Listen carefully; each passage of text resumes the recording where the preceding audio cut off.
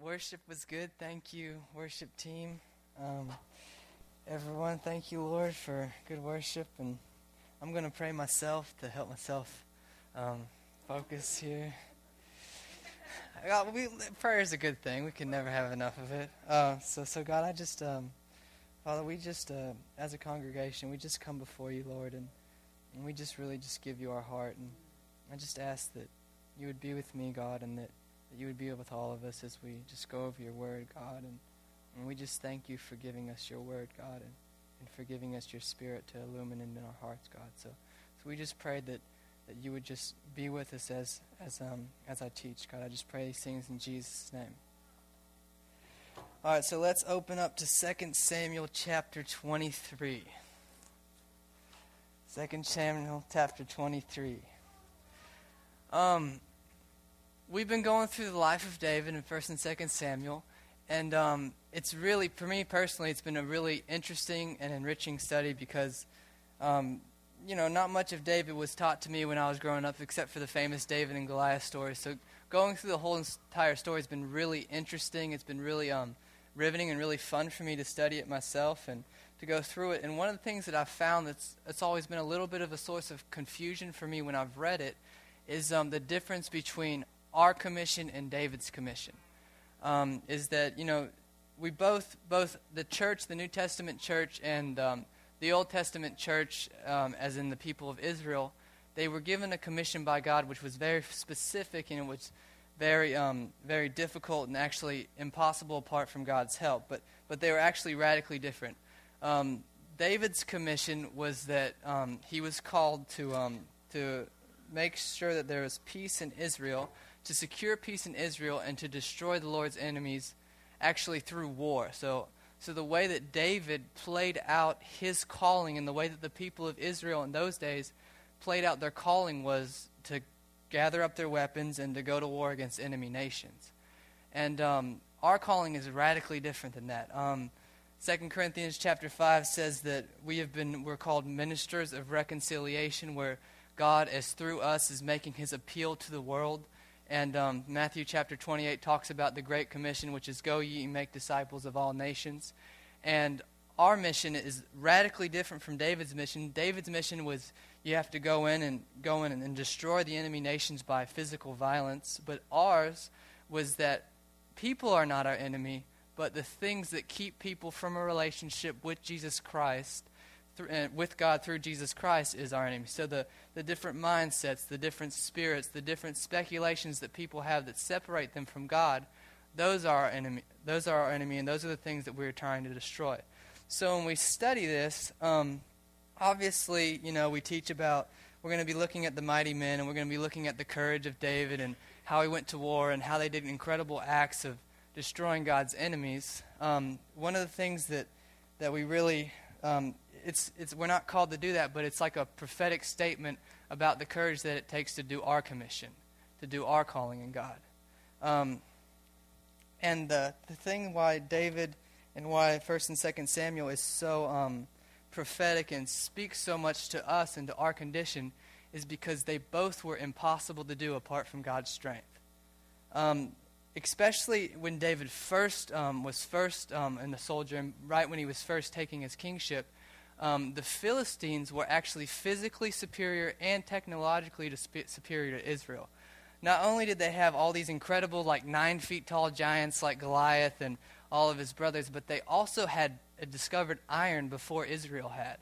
And you see in 1 Samuel chapter 13 that the Philistines would charge Israel to sharpen their tools and sharpen their weapons because they didn't want Israel to discover iron for themselves, because if Israel discovered iron for themselves, they'd be able to make swords, and then the battle would be even. So when Israel went out to battle against the Philistines, all they had on their side was God. It wasn't maybe we have good planning, it wasn't that we're physically stronger, it wasn't that we're smarter. It's God. It's God and God alone. And we're in the same boat right now. In order to reach the world, in order to help people come into a relationship with God, in order to do the will of God in our lives, we don't necessarily have the greatest tools that other people would have, but all we really have is the anointing of God to do what we're called to do. So that's an introduction. So let's look at 2 Samuel chapter 23, verses 8 through 12. These are the mighty men of David, the strongest people in his army. So let's read it. It says, "These are the names of the mighty men who David had. Josheb-Basshebeth, the Tachamonite, chief among the captains. He was called Adino the Eznite because he had killed 800 men at one time. After him was Eleazar the son of Dodo the Ahohite, one of the three mighty men with David when they defied the Philistines who were gathered there for battle, and the men of Israel had retreated. He arose and attacked the Philistines until his hand was weary, and his hand stuck to the sword. The Lord brought about a great victory that day, and the people returned after him only to plunder. After him was Shammah, the son of Agi the Hararite. The Philistines had gathered there into a troop where there was a piece of ground full of lentils, so the people fled from the Philistines. But he stationed himself in the middle of the field, defended it, and killed the Philistines, so the Lord brought about a great victory on that day." That's different than that one because I'm reading the New King James. I wanted to really increase my vocabulary, but these are really actually incredible stories. And more than incredible, they're actually superhuman. I mean, they're supernatural. I mean, you've got this guy who had one name, but then because he was such a crazy warrior, they gave him another name. It called him Adino the Eznite, but that's actually not in that translation. But he killed 800 men in one encounter. I mean, the only other person to do something like that in the whole entire biblical record is Samson, who killed 1,000 with the jawbone of an ox. And just like with Samson, what happened to Adino was in the middle of a battle, the Holy Spirit came on him, and he was given this supernatural ability to destroy the Lord's enemies, and he killed, 800 people at once with a spear is incredible. I mean, it's really a superhuman feat. Then you've got this guy Eleazar, and he basically, when the Philistines were taunting him, he charged the whole entire army by himself, and he got so wrapped up in God that his hand actually got cramped to the sword, and he couldn't take his hand off the sword, and he just cut down everyone in his path. And it was just an amazing act that the Holy Spirit works through him in his life. And then we have Shammah, who when everyone retreated from him, so Eleazar approached everyone and attacked everyone, ran after everyone, but Shammah stood his ground when everyone fled from him, and he destroyed the Philistines with an incredible act of courage and valor, and the Holy Spirit worked through him. And these are all really amazing and incredible stories, but one thing that's to me is speaks so much about them is the fact that they're recorded. The fact that they're recorded really speaks to something about David, and it speaks to something about one of the values that Israel had. And Israel had this incredible value for remembering the works of God and remembering the testimony of God in your life. We see in David's life, when he was talking to Saul about how he had the courage to go up against Goliath, who was 9 feet 9 inches tall and had been training as a warrior since he was David's age, and David was a little Israelite 15-year-old boy who hadn't really trained at all. David said, well, in my past life I destroyed a lion, I destroyed a bear, and this Philistine will be just like it. We see that David fed off of the stories that God had done in his life when the anointing came on his life and the courage came on his life, and he found courage to destroy the enemies of the Israel and the enemies of God. And so it gave him courage to step out in boldness. And it's very interesting that, in my opinion, I'm sort of reading into the scripture a little bit, but I really believe that David, when he was training the armies, that he would have the commanders of Israel write down these stories, or write down the different stories that God had caused great victories in Israel through the courage of his people. For example, when Abraham took on all those different kings, and it was just him and his people, and he destroyed all these different multitudes of nations. Or when Jonathan and his armor-bearer took on all the Philistines by himself, and God gave a great victory. Or the exploits of Samson or Gideon. I really believe that David, when he was training his army, would train them by the testimony while they were, practicing their spears and working on their sword thingies and marching. And he would probably have the commander say, you got to remember, there was a time when Samson went and killed 100 Philistines on his own, or 1,000 Philistines on his own, because the Spirit of God came on him. And there was something that was being built into the soldier's DNA, that there's nothing impossible with God as long as you obey his voice, as long as you move with him. You see, because David understood, as did all of the army of Israel, that the Philistines were physically stronger and they were technologically stronger, and that the only thing that Israel had on their side was God. It's really been something that I've been trying to practice in my life.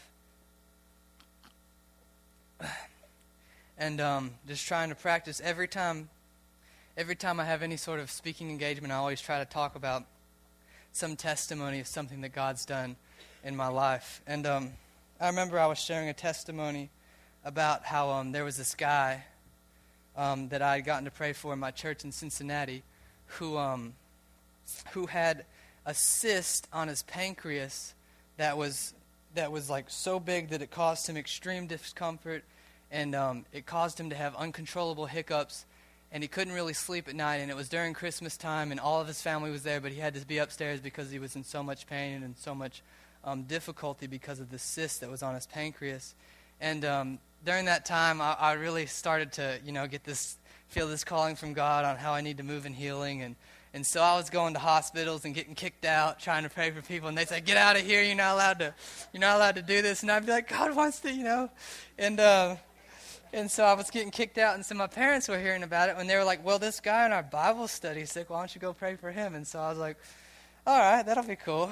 And so I went over there, and I prayed for him. I laid my hands on him, and he gave me some really encouraging words about my destiny, and it was just a really good time of fellowship, and we were just really in the presence of the Lord, and I got this word of encouragement for him where I said I feel like your healing is going to be like the parable of the mustard seed, where it's going to start small, but then it's going to expand and it's going to completely take root in your body.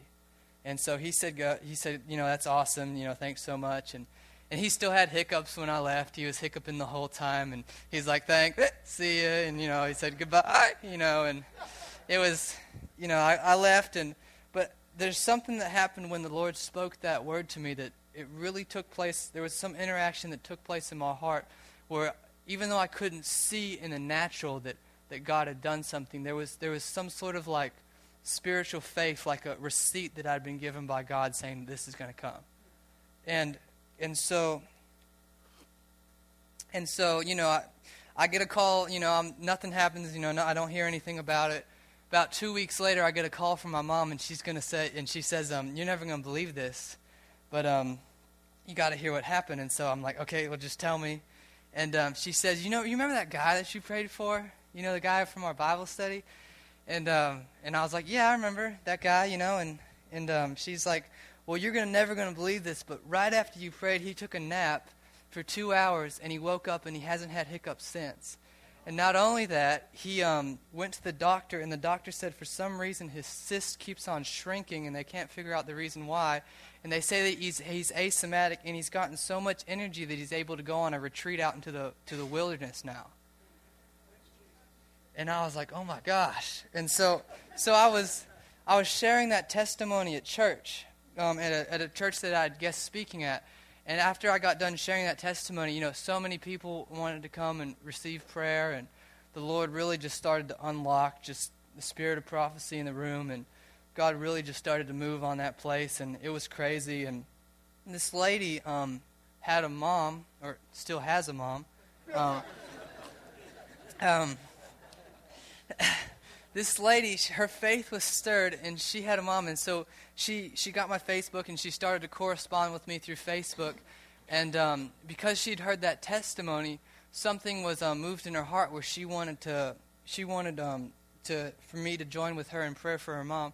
Her mom had cancer in various places of her body, but the one place that really worried her was that she had cancer in her brain. She had some brain tumors, and so she was really worried about, the brain tumors. And so I decided, I said, "Well, here, let me and Jinwa come up to where you live in Cincinnati, and we'll pray for her." And I was like, we like Skyline Chili. We like to eat up there, and my family lives up there. So we drove up there 3 hours up, 3 hours back, and I felt like the Holy Spirit wanted me to write this note about healing and just like a general healing blessing over her body. And I felt like she was supposed to read it every day before she went to bed. And so she was really happy, and she was really thankful, and And so she was really happy and really thankful, and they were getting treatment because it was sort of serious. And so they got the first CAT scan, and they said that there was tumors, but there was also spots that had colors. I'm not sure what all that means, but they said after the first CAT scan, the spots, the colors started to go away, and then so she was still sort of worried about that, and so she said, keep praying, and then while she said, keep praying, we were corresponding over Facebook. The Holy Spirit spoke to me, and he said, it's finished.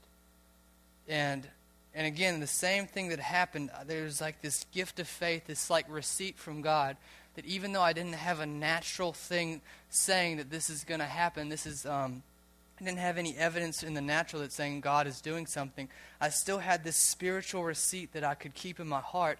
And and this was a Baptist woman, so I sort of phrased it using Scripture, which is a good way to, honor someone who's a Christian who really loves the Word of God.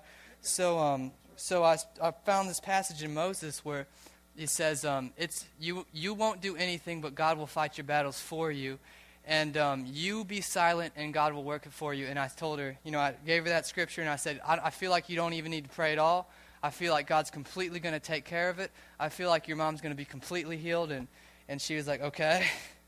About 2 months later, she Facebooked me again while I was on my honeymoon. And she said, this is amazing. All of her tumors in her brain have completely disappeared. And it's the testimony created faith for another miracle of God to happen. And since then, in our home group and just with various people, we've probably seen anywhere from 3 to 5 people that had given a death sentence by the doctors healed in the past year. From heart disease, cancer, and there's just been a real faith been released that God can do, that nothing's impossible with God. And a sentence given by man is not a final sentence because God has the final say. And you see that the testimony is something that's really a biblical truth. Revelation chapter 12, verse 11, it's one of my favorite verses in the whole entire Bible, says this. It says they overcame him, and they're talking about the devil in this statement. They said they overcame the devil by the blood of the Lamb and by the word of their testimony. And they did not love their lives even unto death. So the Bible reveals that when you remember the things that God does in your life, when you remember the things that God does in other people's life, that it does something to renew your mind, and it does something to reveal His power to your heart that says, I can get through this, and God will give me strength, and God's going to come through. It releases a spirit of faith. The testimony releases a spirit of faith.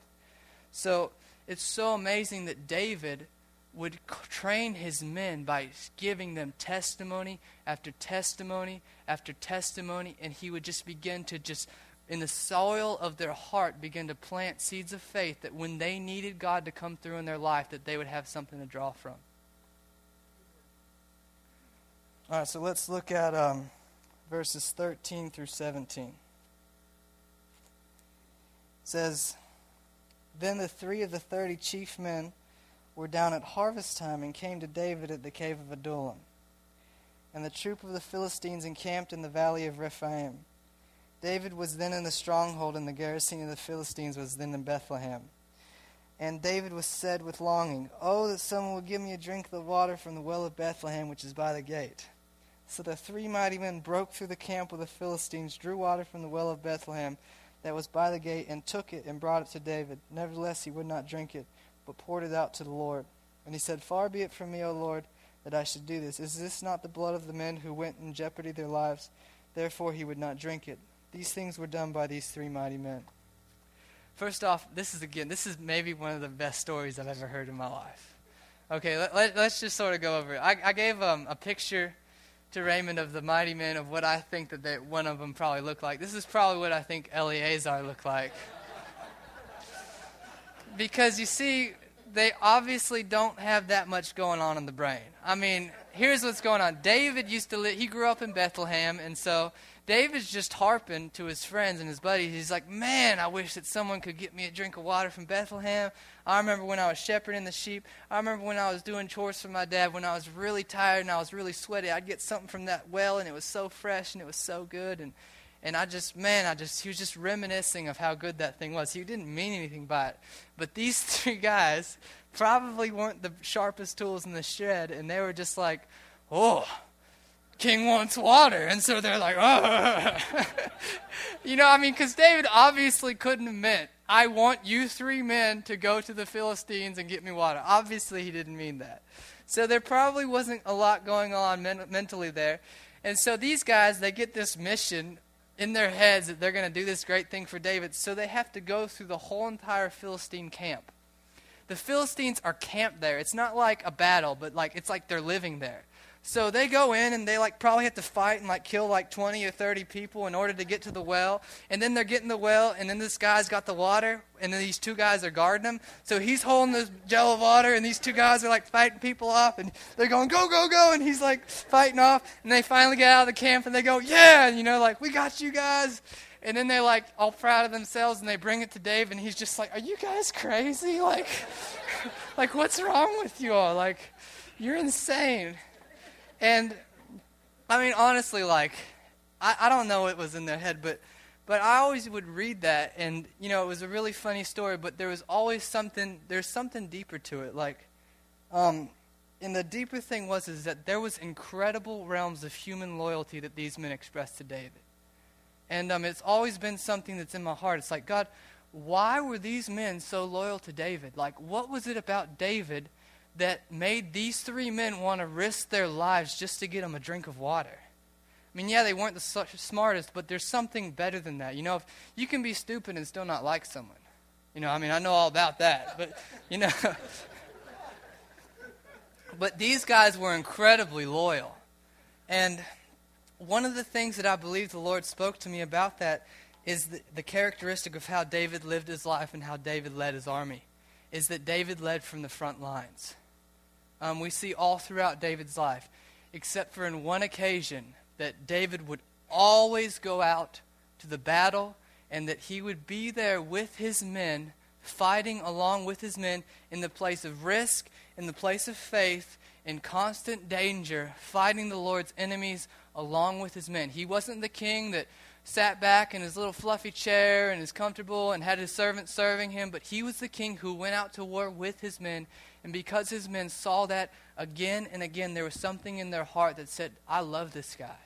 This guy gets me. I'll do anything for this man.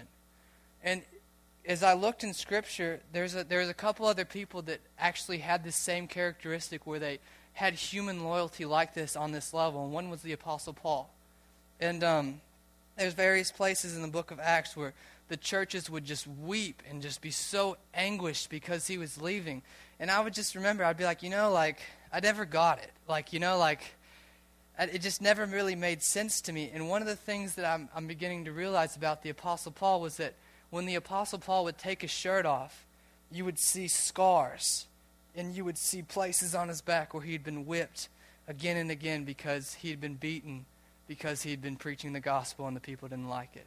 Or there would be witnesses of him when he was stoned because he would refuse to stop preaching the gospel, and these people would just be so angry at him and so against the gospel and so against the light that they would just try to kill him right there. And so it says in Galatians chapter 5, it's a really powerful verse. He says, let no one cause any more trouble for me, because I bear on my body the brand marks of Jesus Christ. And, Paul was an extremely revelatory teacher. He had an extremely amazing supernatural intellectual gift where he was able to comprehend the mysteries of the world and able to comprehend the mysteries of God as to how they fit into all of the world and how that salvation came to Israel, but it also extended to the Gentiles. And he had an extremely good way of explaining it in all of his epistles, which we have now. But at that time, there was no shortage of teachers. There was no shortage of people who were smart. But the thing that made people so loyal to Paul was that they saw him day in and day out going to different cities where the gospel was not accepted, putting his life on the line, taking risks for God, and saying, I'm going to do this because these people are worth it and because God should receive his glory. The Lamb should receive the reward of his sufferings. And when people saw that, they said, I want to follow this guy. There's something about that. And as P. Ray said, there's going to be a time, when all of us, might go on and do different things. But there's one thing that we can all do. Like David, like Paul. If David probably took off his armor, you could probably see the different places where he'd been hit by a sword in the middle of battle, or if he'd been hit by a spear, one of the Philistines had probably come in and slashed him on the side there, and he probably had all these different wounds from the battle. And his men looked at that and they said, I want to follow him. I'm loyal to this guy. And not everyone's going to have a platform. Not everyone's going to be on the front, on the front of the church and speaking and be a pastor or worship leader. But we can all lead like David did. We can all lead like Paul did. We can all get a hold of the mandate of God. We can all say, I'm going to make disciples of all nations. I'm going to put my place in the place of risk and faith where it might cost me something. And I'm going to do this. And if you start doing that, you will inspire people to follow after you. We might not have a speaking part, but you can be someone who leads like that. All right, let's read the next two verses in 2 Samuel, verses 18 through 19. It says, Now Abishai, the brother of Joab, the son of Zeruiah, was chief of another 3. He lifted his spear against 300 men and killed them, and won a name among these 3. Was he not the most honored of the 3? Therefore he became their captain. However, he did not attain to the first 3. All right, now we finally find someone of the mighty men who's actually famous in 1 and 2 Samuel. These other 3 guys, Adino, Eleazar, and Shammah, they're not really that famous. They're famous in the army, but you won't find them anywhere else in 1 and 2 Samuel. But Abishai and Joab, these guys are all throughout 1 and 2 Samuel.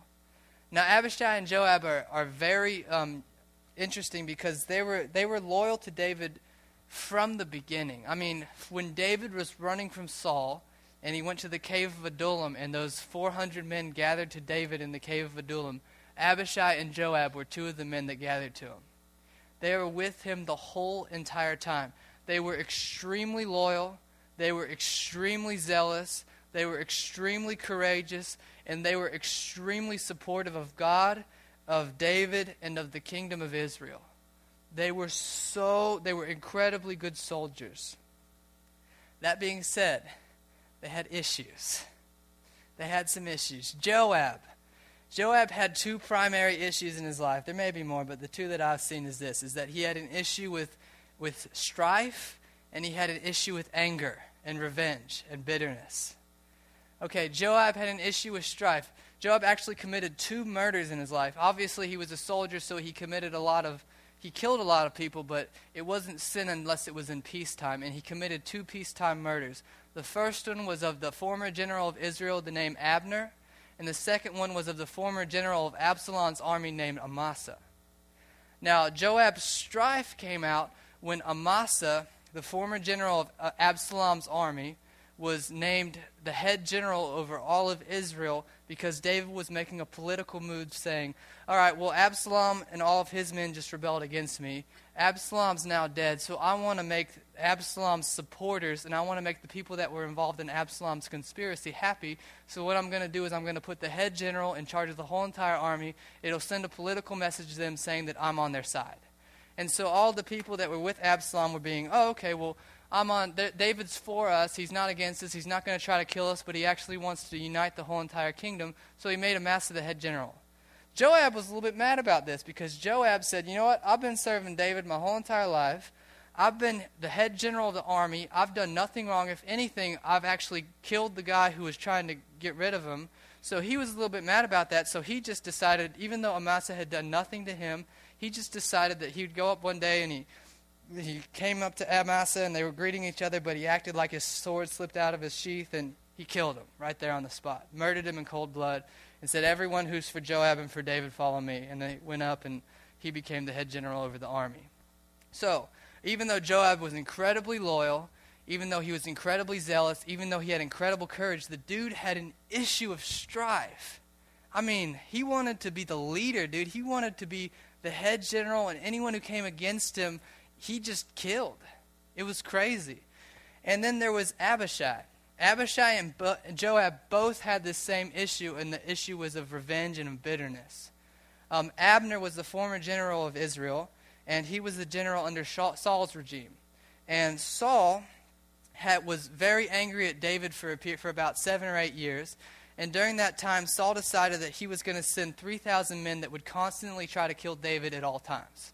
That was their mission. You 3,000 men, kill David. Abner was the leader of those 3,000 men.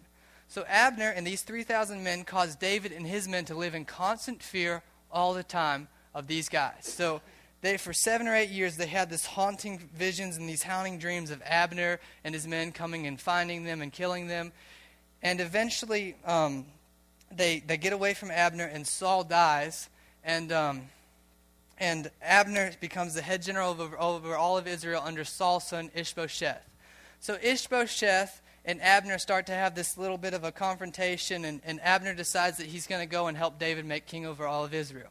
So David's really happy about that. So David says he wants to make Abner general over all the entire army. The only problem is that Abner, during the civil war between David's men and Saul's men, killed Joab and Abishai's younger brother. So Joab and Abishai, their younger brother, was killed by Abner in a time of war. They kept that in their heart, and they decided, because of their bitterness, even though Abner had done nothing to them politically, and there was no actual political reason to kill them, because they were angry at what he had done during the war, they killed him in peacetime. So Joab committed 2 murders, right? But he was still one of the head leaders over David's troop. And Abishai had a problem with that too. Abishai had another problem. Abishai did not have the greatest spiritual discernment. Abishai, it's actually a really funny thing about Abishai. There are 2 different places when Abishai talks to David about killing people. The first time, there was this weird event where, for some reason, David felt impelled to go to Saul and the 3,000 men that were trying to kill him, and he felt that he was supposed to go towards them and talk to them. And it turned out that when he went towards them to talk to them, it's really an amazing count that they were all under a supernatural sleep. So it was as if God had somehow impelled David that he was supposed to go up there and talk to them, and he goes and he finds everyone asleep. And so it's like this really interesting act of God. And Abishai's with David at that time. So Abishai says to David, "The Lord just delivered this guy into our hands." And he gets real excited, right? And so he's like, David, just let me kill him. I just want to kill him. You know, this guy's been hunting us for a long time. Just let me kill him. And he's like, I'll take the spear, I'll put it in his head, it'll be real quick, just let me kill him. And so then David says, well, you can't kill him, because if you kill the Lord's anointed, something bad's going to happen to you. So Abishai goes, all right, I'm going to mark that one down. I'm going to write it down, mental note, right? So he stores that in the file, right? So fast forward a little bit later, 2 Samuel. David's running from Absalom's army, right? When David's running from Absalom, he's leaving and he's going to this different place. While he's going to this different place, there's this guy named Shimei, this random guy who's of the same tribe of Saul, so he was really bitter against David because of what David had done to Saul and taken over as king. And so he starts throwing rocks at David and cursing David, saying, "Curse you, David! You know, God's judging you," and he's really mad. And so Abishai's with David again. And so Abishai remembers the lesson that he learned. Abishai said, "Okay, David, you told me someone touches the Lord's anointed that I'm supposed to kill him." You know, you remember that. You said that. You said bad things happen to people that touch the Lord's anointed. I remember that. Let me kill him. And this time, David says, "No, you can't kill him this time either." And Abishai's like, "What?" And David said, "The reason why you can't kill him this time is because this might be the hand of God judging my life, and it might be the hand of God disciplining my life." And so he says, "Okay, well, I don't understand this God thing. This honestly just doesn't make sense to me." And so Abishai had a tremendous lack of spiritual discernment. But here's the very interesting thing about this. There's 2 or 3 different places where David says to Abishai and Joab, he says, "You sons of Zeruiah, it's so hard for me to deal with you. Oh, you guys are too harsh for me. Oh, what do I have to do with you, sons of Zeruiah?" And it reveals that David had to have incredible patience for the sons of Zeruiah. That there was something that they were just really irritating to him, that they were sometimes too harsh, that he just didn't get them, and they were so hard to deal with. But David never kicked them off the army. It's something that really speaks to something that we have to go through as a church as well, is that even though Abishai and Joab had tremendous issues in their heart, I mean, murder.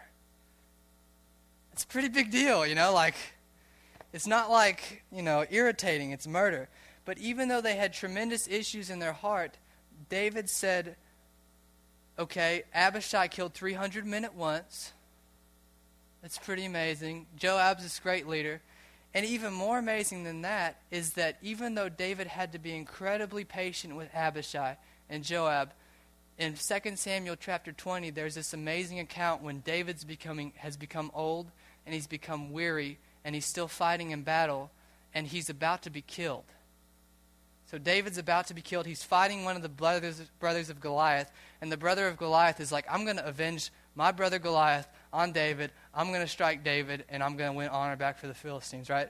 So David's about to be killed. He's grown tired. He's about to be killed by this giant, and Abishai, of all people, is the one who comes in and rescues David. So what's that speak? It speaks that the people that you have to be the most patient with, the people that irritate you the most, the people that have even issues with sin in their life, that if we're able to be patient with them, if we're able to show mercy to them, then that in the time when we need it the most, they might be the person who saves us from the giant.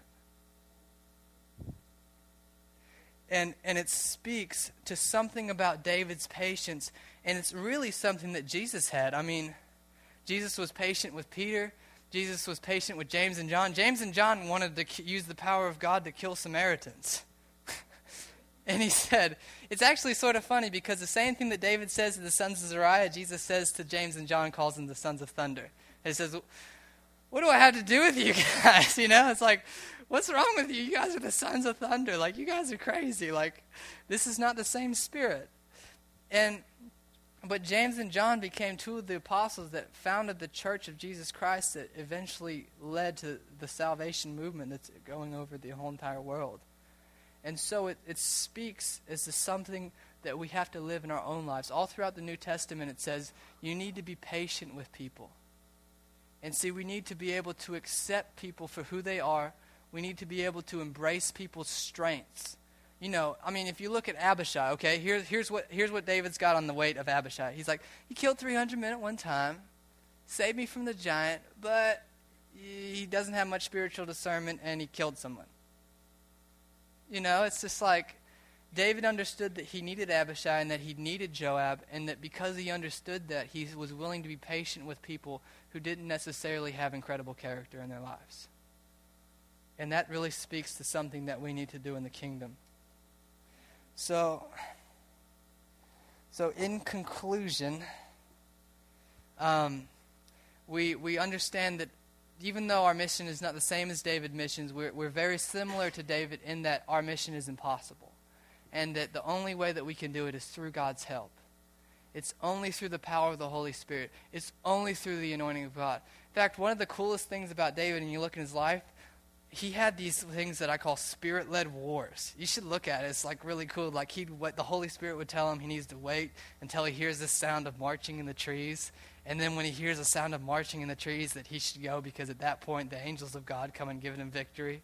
Like, that's awesome. I'm sorry, but that's just cool. I just think that's awesome.